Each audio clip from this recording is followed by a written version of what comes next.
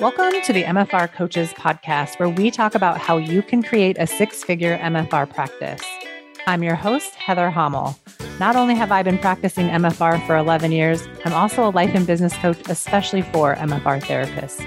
My goal is for you to understand how to get fully booked, how to talk to your clients, and how to make sure they understand what's possible for them with MFR treatment. I'm here to help you stop under-earning, overworking, and burning out. I'll lend support so you can create the MFR practice you've always wanted. Learn how you can do it too, even if you live in a tiny town, and even if you're just starting out, and even if you've ran your practice for years. Let's go.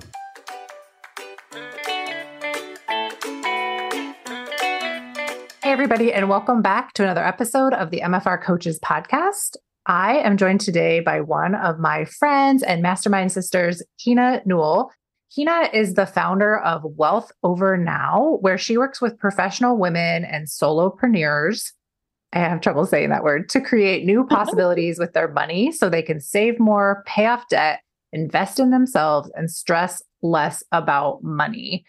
And the reason I wanted to bring Keina on today is because I just love talking to her. I love strategizing with her, and I love her take on money. She makes everything just easier, and it's like no big deal. So Keina, welcome to the show. How are you? I'm good. Thank you for having me. I like to make money, not a big deal. Yeah, it's fun. It is. Money is fun. Budgeting is fun. Ooh, budgeting is fun. Let's talk about the B word. What is your hot take on budgets? Who needs to have one? Like, what does it even mean? So recently I've been thinking, and I've been sharing it more in my content, that like budgeting is not a consequence. I think people associate budgeting with times in their lives where they didn't have a lot of money, whether it been like in your childhood or even as an adult. Like I think for me, I was a teacher making $30,000 a year, which definitely made me budget. And so I think people think like budgeting is for when you don't have enough. And I see budgeting as like a tool that helps you expand. Like when I learned how to budget, I was able to buy a house. I was able to pay off my student loan debt. I was able to start working for myself. And really, like your budget is just a list of decisions that you make in advance. I love that. So budgeting is not a consequence. I'm just trying to think of like all of the ways I've thought about budgeting. And I do think I've used it as like a tool against myself. Like, oh, I got to be careful. So let's make this giant spreadsheet. Yeah. Because when people think about like budgeting, they're thinking about what they can't spend money on. Being able to think about what can you spend money on. Yeah, that's so good. Okay, give me some examples of how you've helped people do that. So one of my clients, and she's actually a coach, we've been talking about, for her, she's like, oh my goodness, like budgeting helps me. She's like, I think you've said this, Keina, but budgeting actually helps me be able to spend money. And so like we've been working together for probably, well over 8 months now. And like a couple of like notable things that I've seen in terms of like things that she's been able to do. We just started maxing out her husband's retirement because we have a budget. So like she's saving money now. Like when I think about Wealth Over Now, if you haven't caught on to it, it's like Wealth Over Now, long-term delayed gratification. We're thinking about, where are you at 65? And so like we're already feeding into where they want to be when her and her husband decide to retire. But then even like we built a 6 month, or she has a 3 month emergency fund right now that we were able to create like within 7 months of us working together. And the other things that she's able to do is like one of her daughters really loves horses. And she's been able to pay, like she rides horses as well, but like now they're like renting a horse, which is something that her daughter wanted to do. So like everything that she's spending money on, it's just a lot clearer because it actually goes in alignment with like the things that either her kids love or thinking about like the life that her and her husband want to create together. I love that so much. If we're thinking about like MFR therapists who are just starting their businesses, or maybe they've just found me, maybe they're thinking about like really coming in and creating a 6-figure business, seeing 20 clients or less. I think sometimes they're thinking making more money means you have to like work harder. And then they're also thinking, I don't even have the resources to pay for this program to create that life that I want, that outcome that I want, where I see 20 clients or less and I make 6 figures. Mhm. So how could thinking about this idea of like wealth over now, like, does that, and maybe this is like another question, but like, does wealth over now mean like you have to suffer in the beginning in order to have the wealth later? No, I don't believe in suffrage. Tina. So this could be controversial, but on Instagram, there's like a reel that's been going around. And it's like, I identify as trans financial. Oh. I am a poor person trapped in a rich person's body. But one of my friends sent that to me, and she's like, "This is you."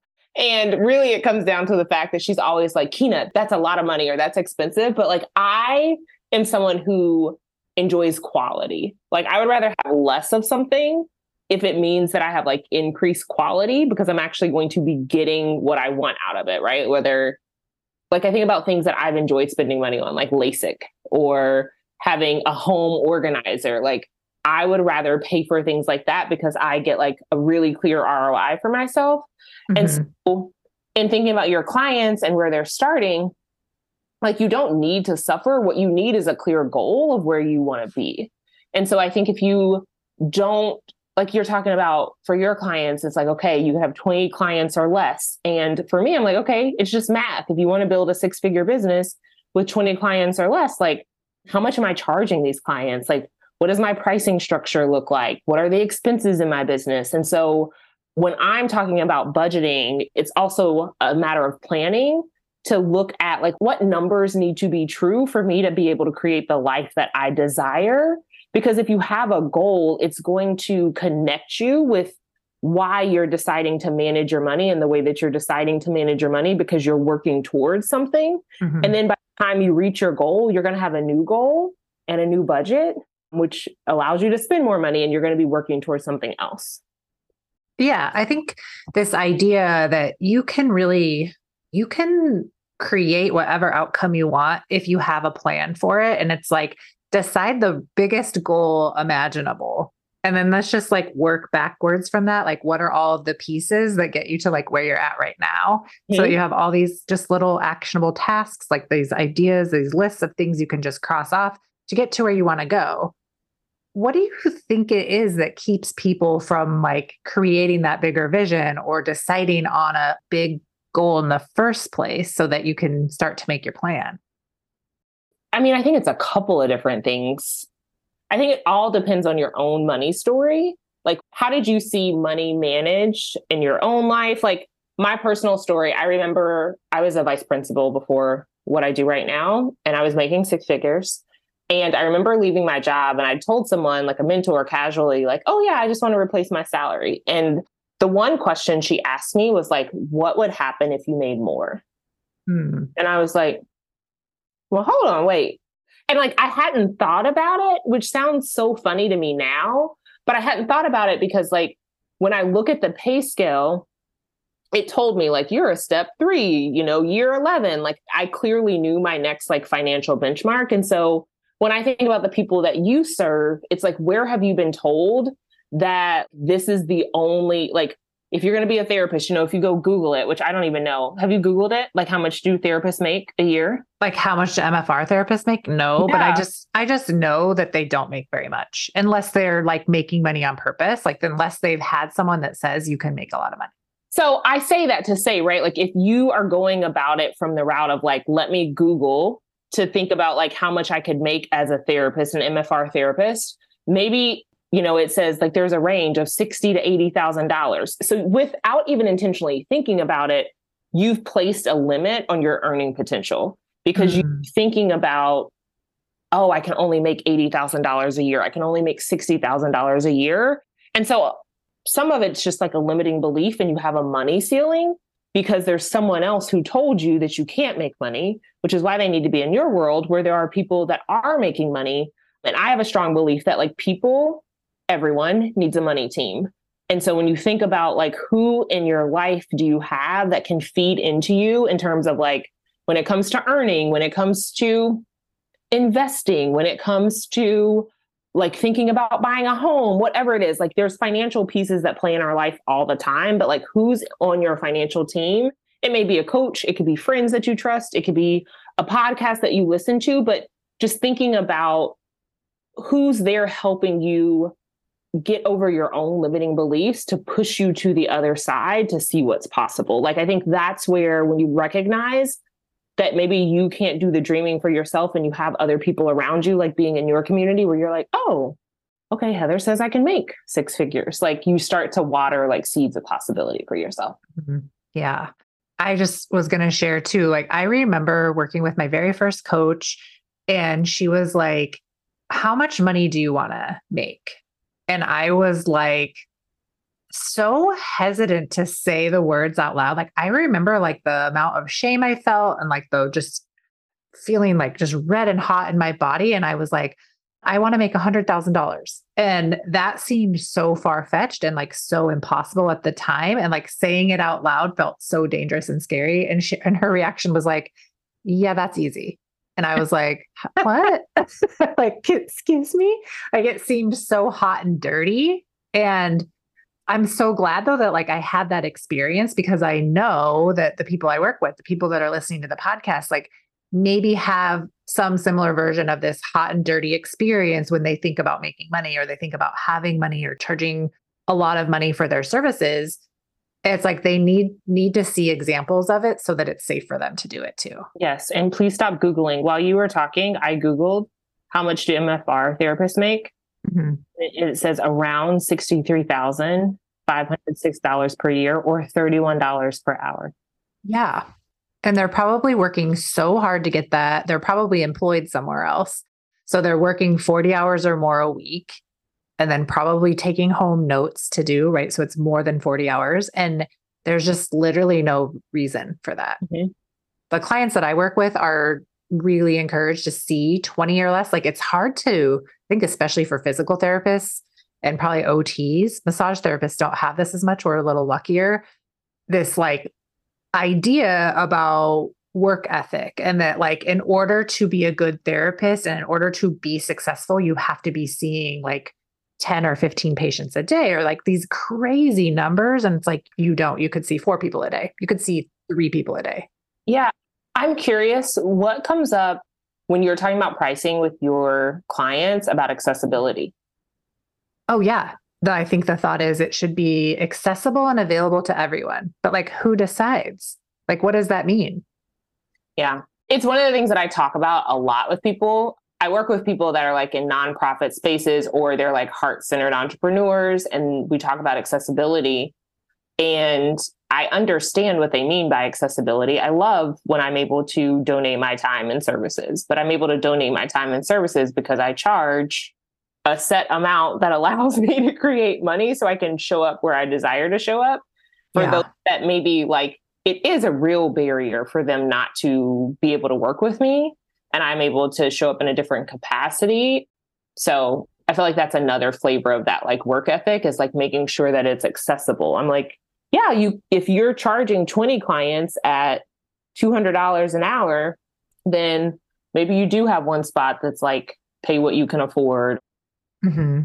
Or maybe you have like the ability to give it away for free at times. Yeah. But I think the mistake is that they think they need to start with that. They need to start being able to give things away for free or at a very like cut rate discount. And they set themselves up to fail because they can't support their business. They can't pay themselves when they do that versus like start with the amount you want, like the amount you want to make per year. And let's do the math equation back to figure out what the rate is for the amount of clients you want to see, which makes you feel the best in your body.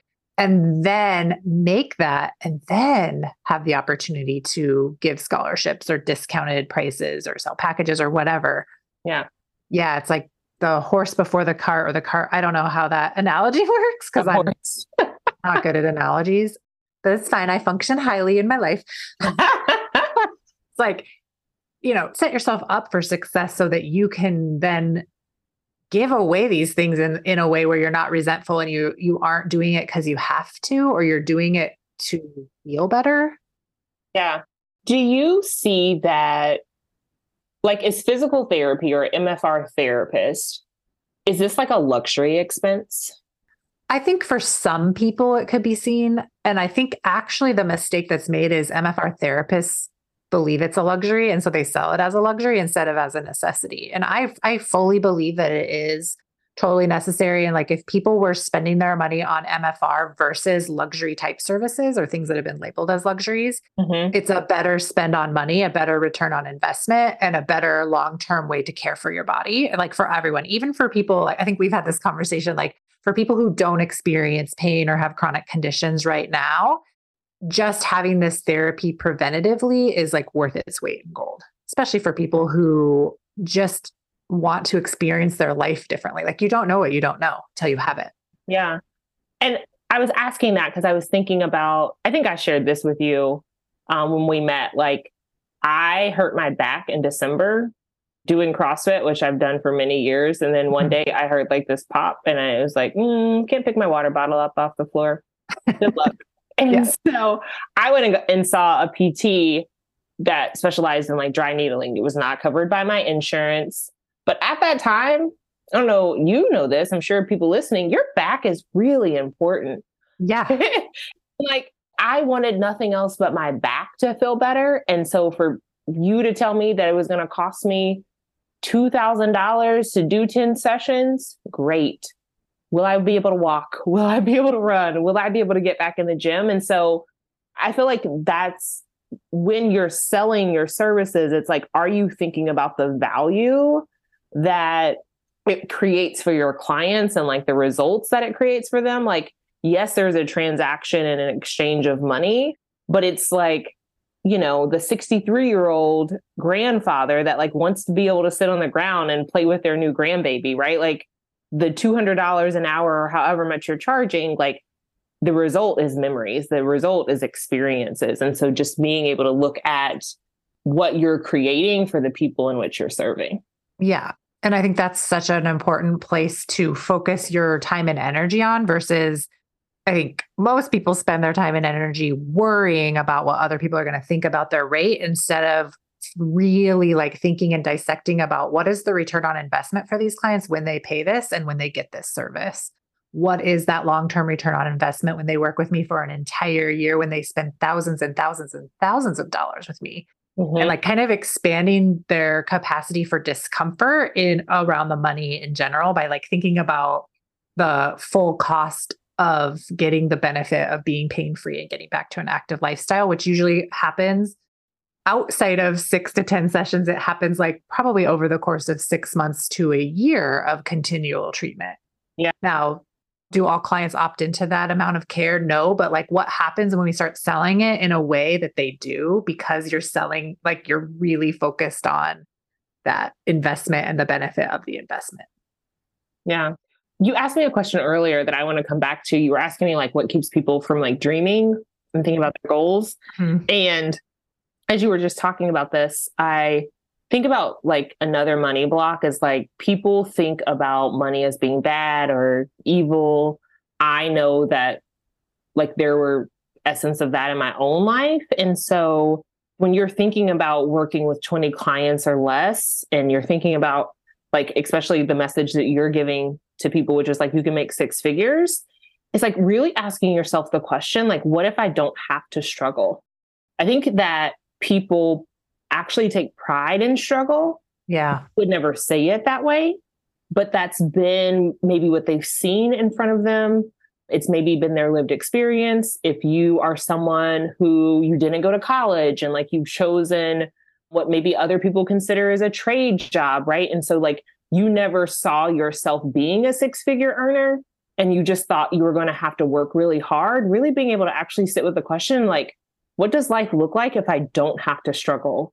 What would this mean for me? What does it mean for the 3 people that are closest to me? What does it mean for my mom? What does it mean for my partner? What does it mean if you have a child? Like whoever that is, that's kind of like your anchor, and really thinking about that for yourself, because that, like when I'm working with clients, like, yes, I love budgeting, but I'm coming back to this why, because like the numbers are just numbers.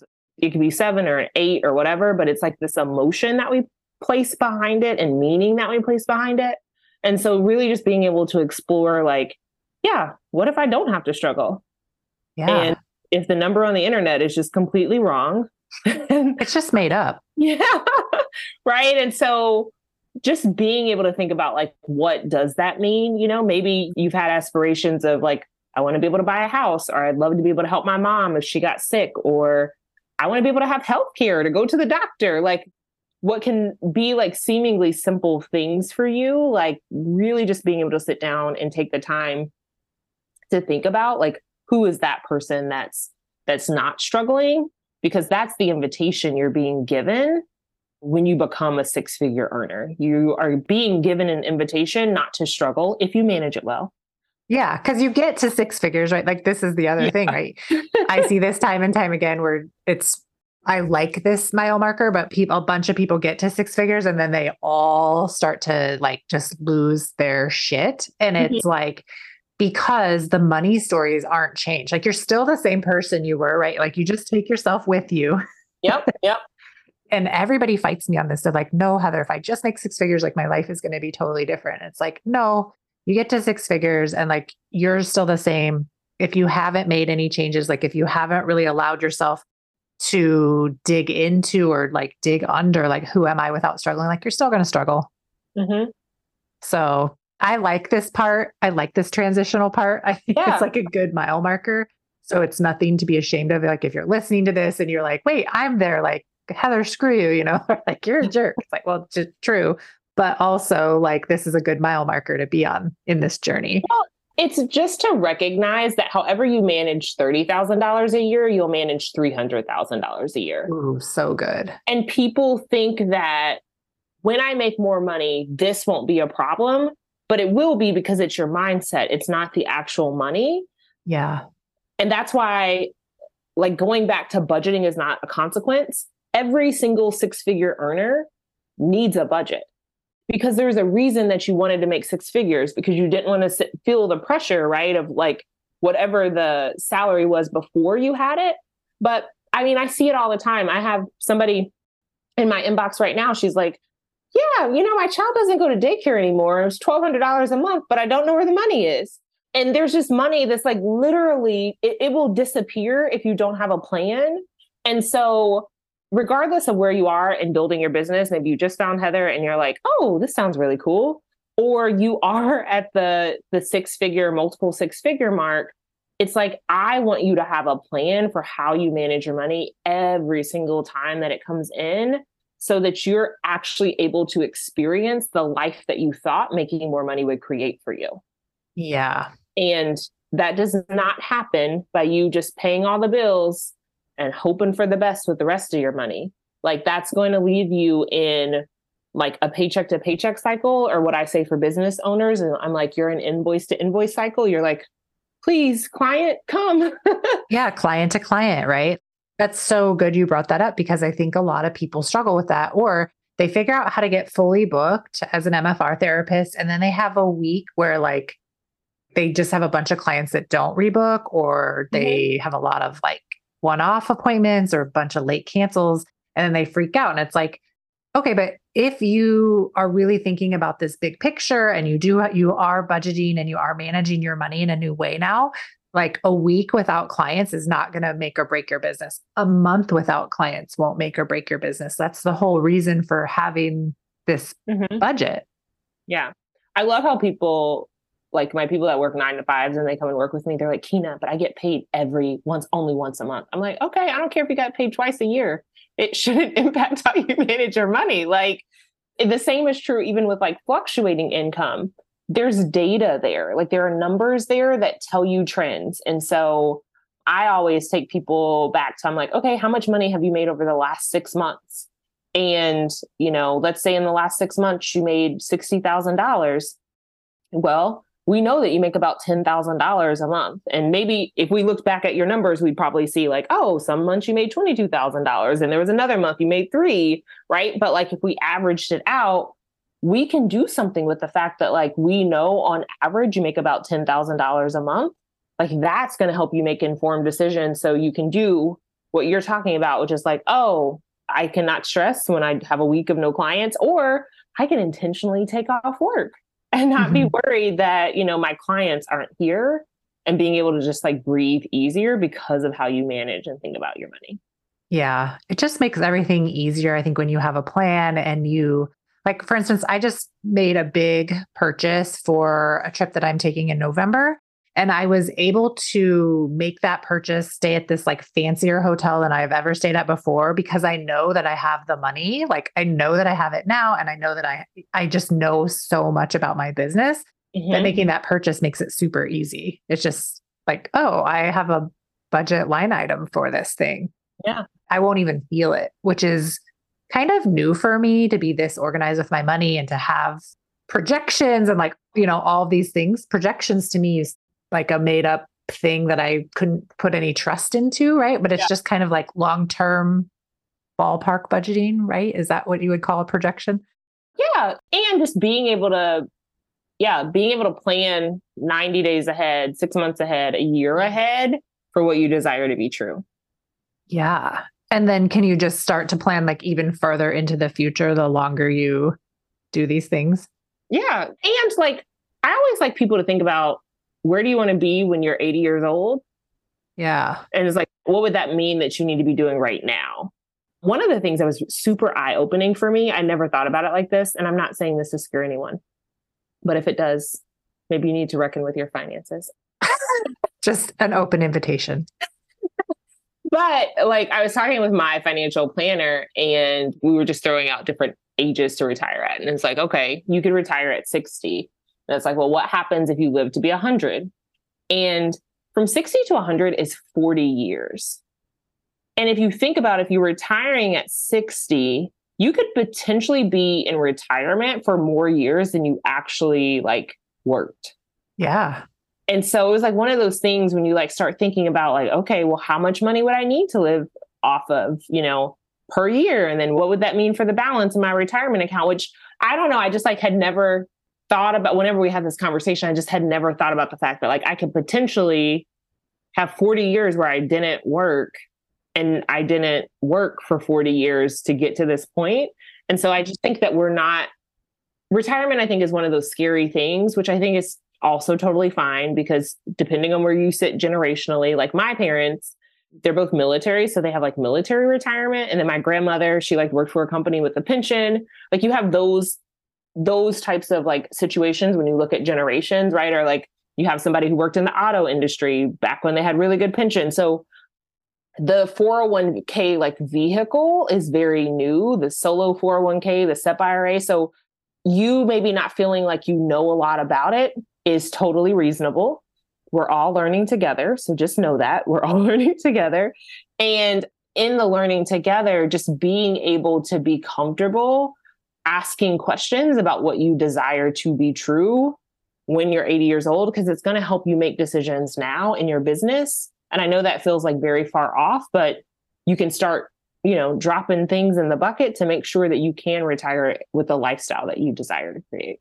Yeah. What would you say to people that are listening to this and they're older, they're, in their late 40s, they're in their 50s, maybe they're even in their 60s? Because I've worked with people all the way up to, I think, the age of just over 70 inside my program. Women, they don't necessarily have a retirement plan. Is it too late for them, or is there still things that they could be doing to set themselves up for when they get tired and they're like, some of these people, their plan is to never retire. Right. But I think it's because they can't retire because they haven't planned for the retirement. So it's like, I'm just going to work till my arms fall off, basically. Yeah. And I would say it's not too late, right? Like, I think that if you go into the, like, I'm not going to be able to retire, it's just going to be a self-fulfilling prophecy versus being able to engage like a certified financial planner who's maybe worked with people that are later in life, right? Of like, okay, you're 70. What are the most important things if we're talking about you living for the next 20 years? Because from the financial point, it's also not just the like, retirement isn't just about the money you have in the bank, but also being able to do estate planning, right? And like being able to think about some of those other pieces. And so that's earlier in this conversation, I was saying like have a money team. And so if you're at that point in your life, on the money team would be like, let's actually have an introductory conversation with a certified financial planner. one that's knowledgeable, one that's going to answer questions for you and not make you feel like you failed. Yeah. But really being able to help you see, like, these are some tools that we can use for you right now that allow you to build some level of interest. I can't say words right now. Interest. And so allow you to be able to like draw money down, when you're 85 and you're like, I think I have 5 years left, but I have $100,000 that I was able to save in the last 10 years because I actually engaged in this conversation. Yeah. I like this idea of having a money team. It's easy to be like, get an accountant, get a bookkeeper, and not even like necessarily know the roles that those two different people play, right? But it's like, oh, I just need these as the basics. Or maybe you only have a bookkeeper, or maybe you only have an accountant. Like, who's on a wealth team? Like, what does that look like? So I want to back up a little bit. I've been using this money team terminology since coaching my client this week. I think it's something that I like believe. It's my new concept. It is a new concept, more so because I think I have it in my life, and I have people that I go to for different situations. So I was just drawing on my paper. Like, I'm thinking about like what's happening for you right now, because it may impact who's on your team, right? So I was talking to one of my clients and a friend who they're in the position where they're like changing careers.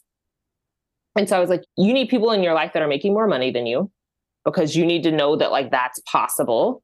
Yeah. You also need people like on your team that are going to support you in being able to think about how you have transferable skills and you can market yourself, right? So like, I feel like there's like these little touch points that they need.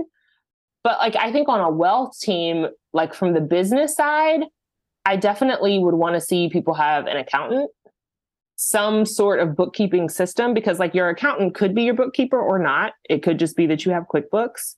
Mm-hmm.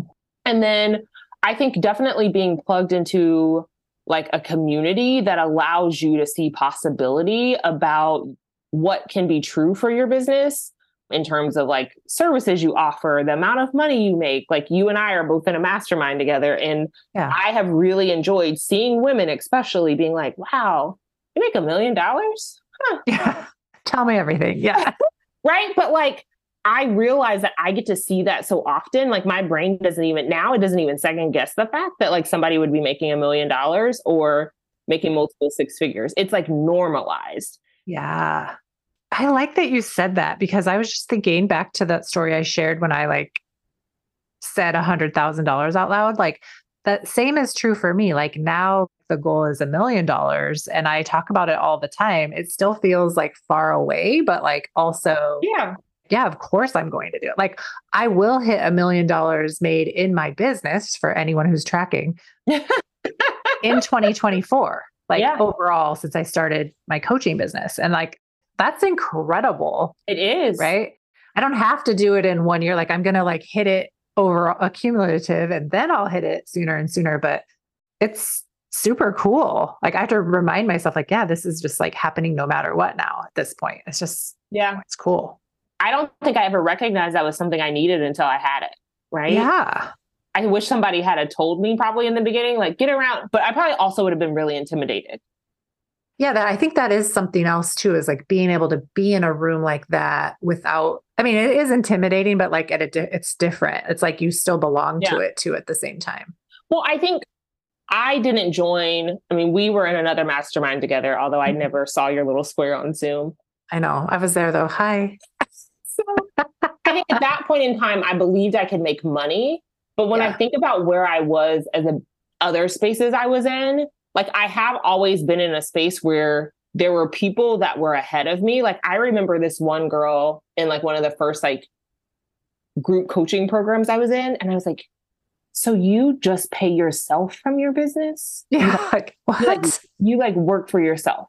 Okay. And I was like, all right, I think it's possible. All right, that's cool. And then I remember like even like having the idea that I can make like a 5-figure month. And my coach was like, yes, Keina, you could do that. I'm like, but no, it's like $10,000. Are you sure I can do that? Yeah. Or like even knowing what 5 figures means. Like that kind of language didn't used to mean anything to me. Right. I remember having $2,000 in the bank and I had this conversation with my aunt who's very well off. And I was like, I have $2,000 in my business bank account right now. I was like, I am flush. I'm rich. Don't worry about it. I got this Sonic dinner. I got this. Yeah. Let's go to McDonald's. I got you. Yeah. Do you want to supersize that? But it's like knowing what you need, right? So I think we gave like a number of different examples where now we're in rooms where people are consistently making 6 and 7 figures. And also recognizing that you may not be there right now, but where are you in a room where like people are celebrating making their first dollars if you're making like trying to make your first dollars? If you've already made your first dollars, where are you in a room where people are like, you know, fully leaving maybe a private or like working for somebody else to be able to start your own practice? So I like think that those, like when I'm thinking about a wealth team for a business owner, like those are important. And I also distinguished from my client the other day, I said, sometimes it may be people that it's not necessarily family and friends. It could be your coaches, and maybe it's not even a person. Maybe it's like a podcast, which I mean, I guess is like a person in the sense of like you listen to them and a person creates the podcast. Yeah. But just knowing what role a certain podcast plays for you. Like there's been podcasts that I've listened to in my business career, and like every single Wednesday, it was the thing I was listening to and getting inspired. I was like, I can definitely leave my job, you know? Yeah. Which is like so valuable, right? You're listening to a free podcast and it like helped you leave your job and like look at the out, you know, that's crazy. I remember I used to like listen to Stacey Bayman's podcast like every week, nonstop. I listened to all the replay, you know, everything in there. And then I found DL and like I listened to everything about having 6-figure launches. And just like, I get so interested in that stuff and I can't stop listening to it. There's so much value in the podcast. And I know for people that are listening to this, like it's hard for my brain to fathom that people also do that to my podcast, but like they do that to my podcast. And it's like, it's wild. But I mean, if you're an MFR therapist, this is, you know, the place to be to get this kind of information. Yeah. And also recognizing, right? Like what's the role of Heather when you think about your team, especially when you think about where you desire to go? Like the whole point in having a team is because you want to shield. It's like building a shield around what you're trying to build, because there's going to be people like your mom might not be able to be on your team. You know, when I told my mom I was leaving my job, she was like, Keina, that sounds good. You also need a job because you need to pay your house payment, right? Yeah. She's scared for you. Yeah, she's being a mom. And so like she can't be on my team. I didn't tell her I was leaving my job until like it was clear that I was not going back. And I told her, I said, I'm not asking for your opinion. I'm just letting you know this. Yeah. This is what's happening. And so just knowing that like some of the people in your life, you may not be able to take with you on this journey in the sense of like consulting them. Yeah. And so that's why like maybe Heather doesn't even know this right now, right? Like you're listening to this podcast in secret, but like, you know, like Heather's my business coach. I listen to her every week and I'm going to work with her. Right. But like, she's on your team to help you realize that you can sign like 20 clients and make 6 figures.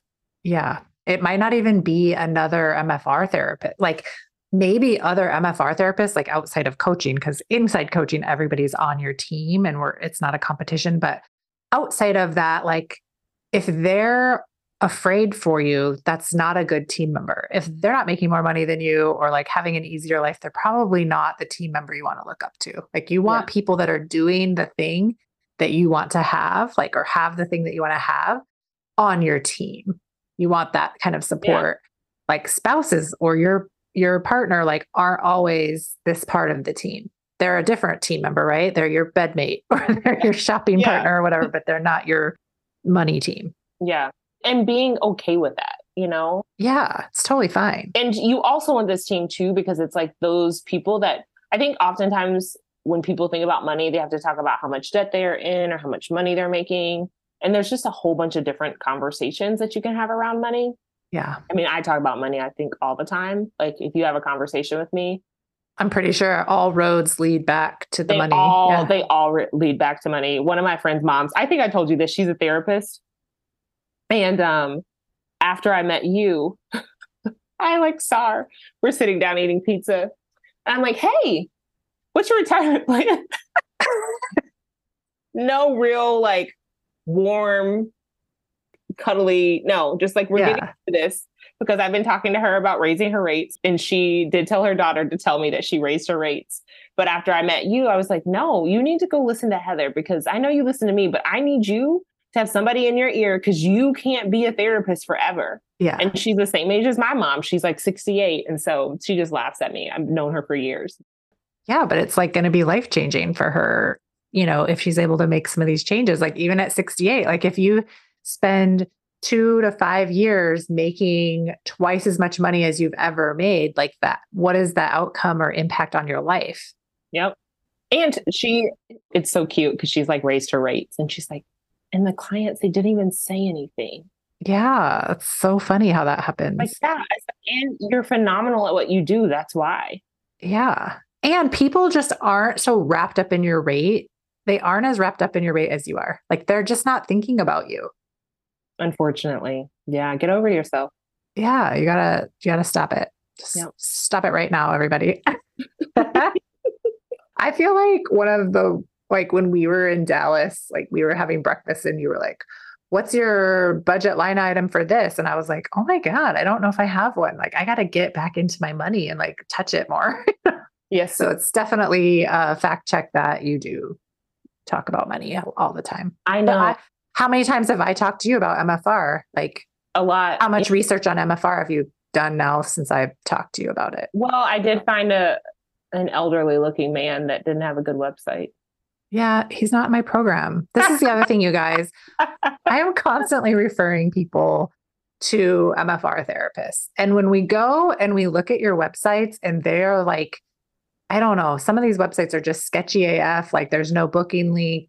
It's just not clear what you do.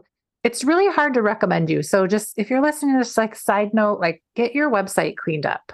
Get it cleaned up, make it easier. Don't be weird. Don't have 200 different offers. Don't have an old, outdated website that just looks like a newsletter. Just stop. It's embarrassing. It's very, very embarrassing. I will say, I feel like I can't say the word myo. Can you say it? Myofascial release. Yes, thank you. On my Peloton app, when I do stretches, Adrian talks about it. I'm like, oh, I know something because of Heather. I know about this. Yeah, but I wonder though, are they having you hold it for 5 minutes or longer? Oh, definitely not. I mean, the stretch is only 10 minutes in totality, but I'm just telling you that now I actually know what he's talking about, because you were talking about how much research have I done? Yeah. And so I'm like more aware of terms that I didn't know about.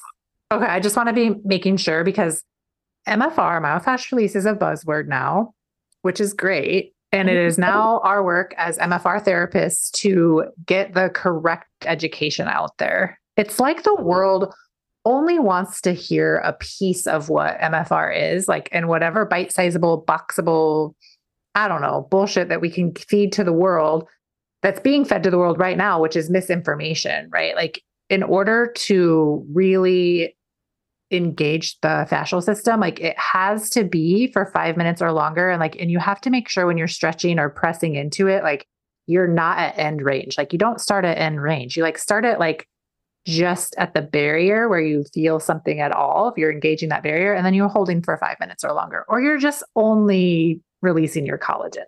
So it's like, do you, or your elastic barrier? Sorry, I said that wrong. So like, do you want to release 20% of your system, or do you want to release like 100% of it? It sounds painful. It's not though. 5 minutes? Because you're not starting at end range. You're like starting where it like, just like, you just get that sensation of like it hurting good. And even like maybe before that sensation, and throughout that 5 minutes, like you're continuing to sink in and go deeper and deeper, but it's very slow. Like it's just not intense like that. You're not pushing through. You're not going to end range. Okay. Yeah. I trust you. I'll show you next time I see you. I've treated so many of these coaches, you guys, like, don't touch me. Oh no, you're getting it. I'm just kidding. Oh, that's so funny. Okay. Well, I appreciate all of this discussion. I think it really just leads back to, who are you guys without struggle? And really thinking about this question and journaling on it, or giving yourself like 10 minutes to just write about your identity, figure it out. Like, are you someone who identifies as someone who struggles? Have you moved beyond that where is there still like sticky points so that you can really suss this out? And then, decide who's on my wealth team. What are the current things that I'm using to advise me in my life around money? Is it a podcast? Is it nothing? Is it my dad? Is it my cousin? Is it Elon Musk? Like, God forbid, please don't let it be him. But you know what I mean? Like anybody, like who is it out in the world that's influencing your and who's on your roster? Maybe who do you need on your roster? Maybe you need to trade some people out. Yeah. And I was just going to add to the struggle question, just in case some people are like, I don't identify as struggling. I would say like, what would happen if you doubled how much money you would make? So like that can also get you to that point of like expansion. Yeah. And you might ask yourself that question and be like, I can't see anything. I can't even consider it. Is that like, that's where you need to like do the work? Like one of my exercises I do with clients, and I love it when they're like, I don't know how much money I want to make. I'm like, great, we're going to double it. Like write up a budget for this amount of money. I love that. That's so cool. And how fun to like, it's just math, right? Like after you come up with your goal, everything is just a math equation. Mm-hmm. But I go back to this, like, what would you be able to do with like the people that you value, what you value in life, right? Like I have a lot of like philanthropic clients. And so they're like, oh, I'd be able to give and I'd be able to, do these things. And so it's like, it's exciting to be able to see how they could play if they made more money.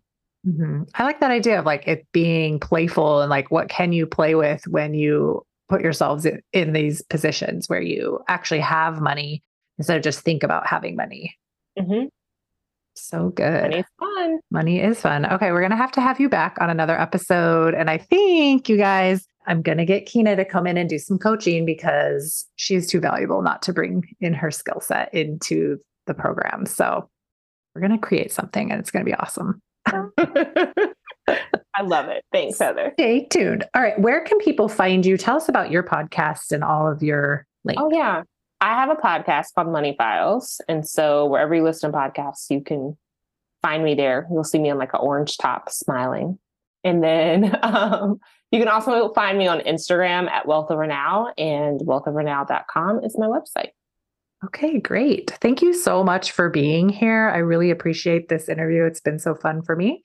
And I'll see you later, and I'll see everybody else, or I'll talk to everybody else next week on another episode of the MFR Coaches Podcast. See y'all later. Bye. Thanks for joining me today. My mission is to help every MFR therapist become a part of the movement where no MFR therapists ever under-earn or burn out. Join my 12-month coaching program. You'll spend the first 90 days setting up your foundation to create your six-figure business. Then you'll go to work and uncover exactly what's holding you back from the business that you want and desire. Get support while you raise your rates, set your policies, and learn how to talk about MFR and how to sell MFR in service of your clients. Learn exactly how you can do it too, even if you live in a tiny town and even if you've had your business for years. This program is open to all MFR therapists who want to create what is possible when you stop playing small and start showing up in your full power as the John Barnes trained MFR therapist you are. Put your magic to work in the world and help more people get out of pain and back to active lifestyles. I'll help you do it. Go to www.themfrcoach.com/coaching and sign up right now.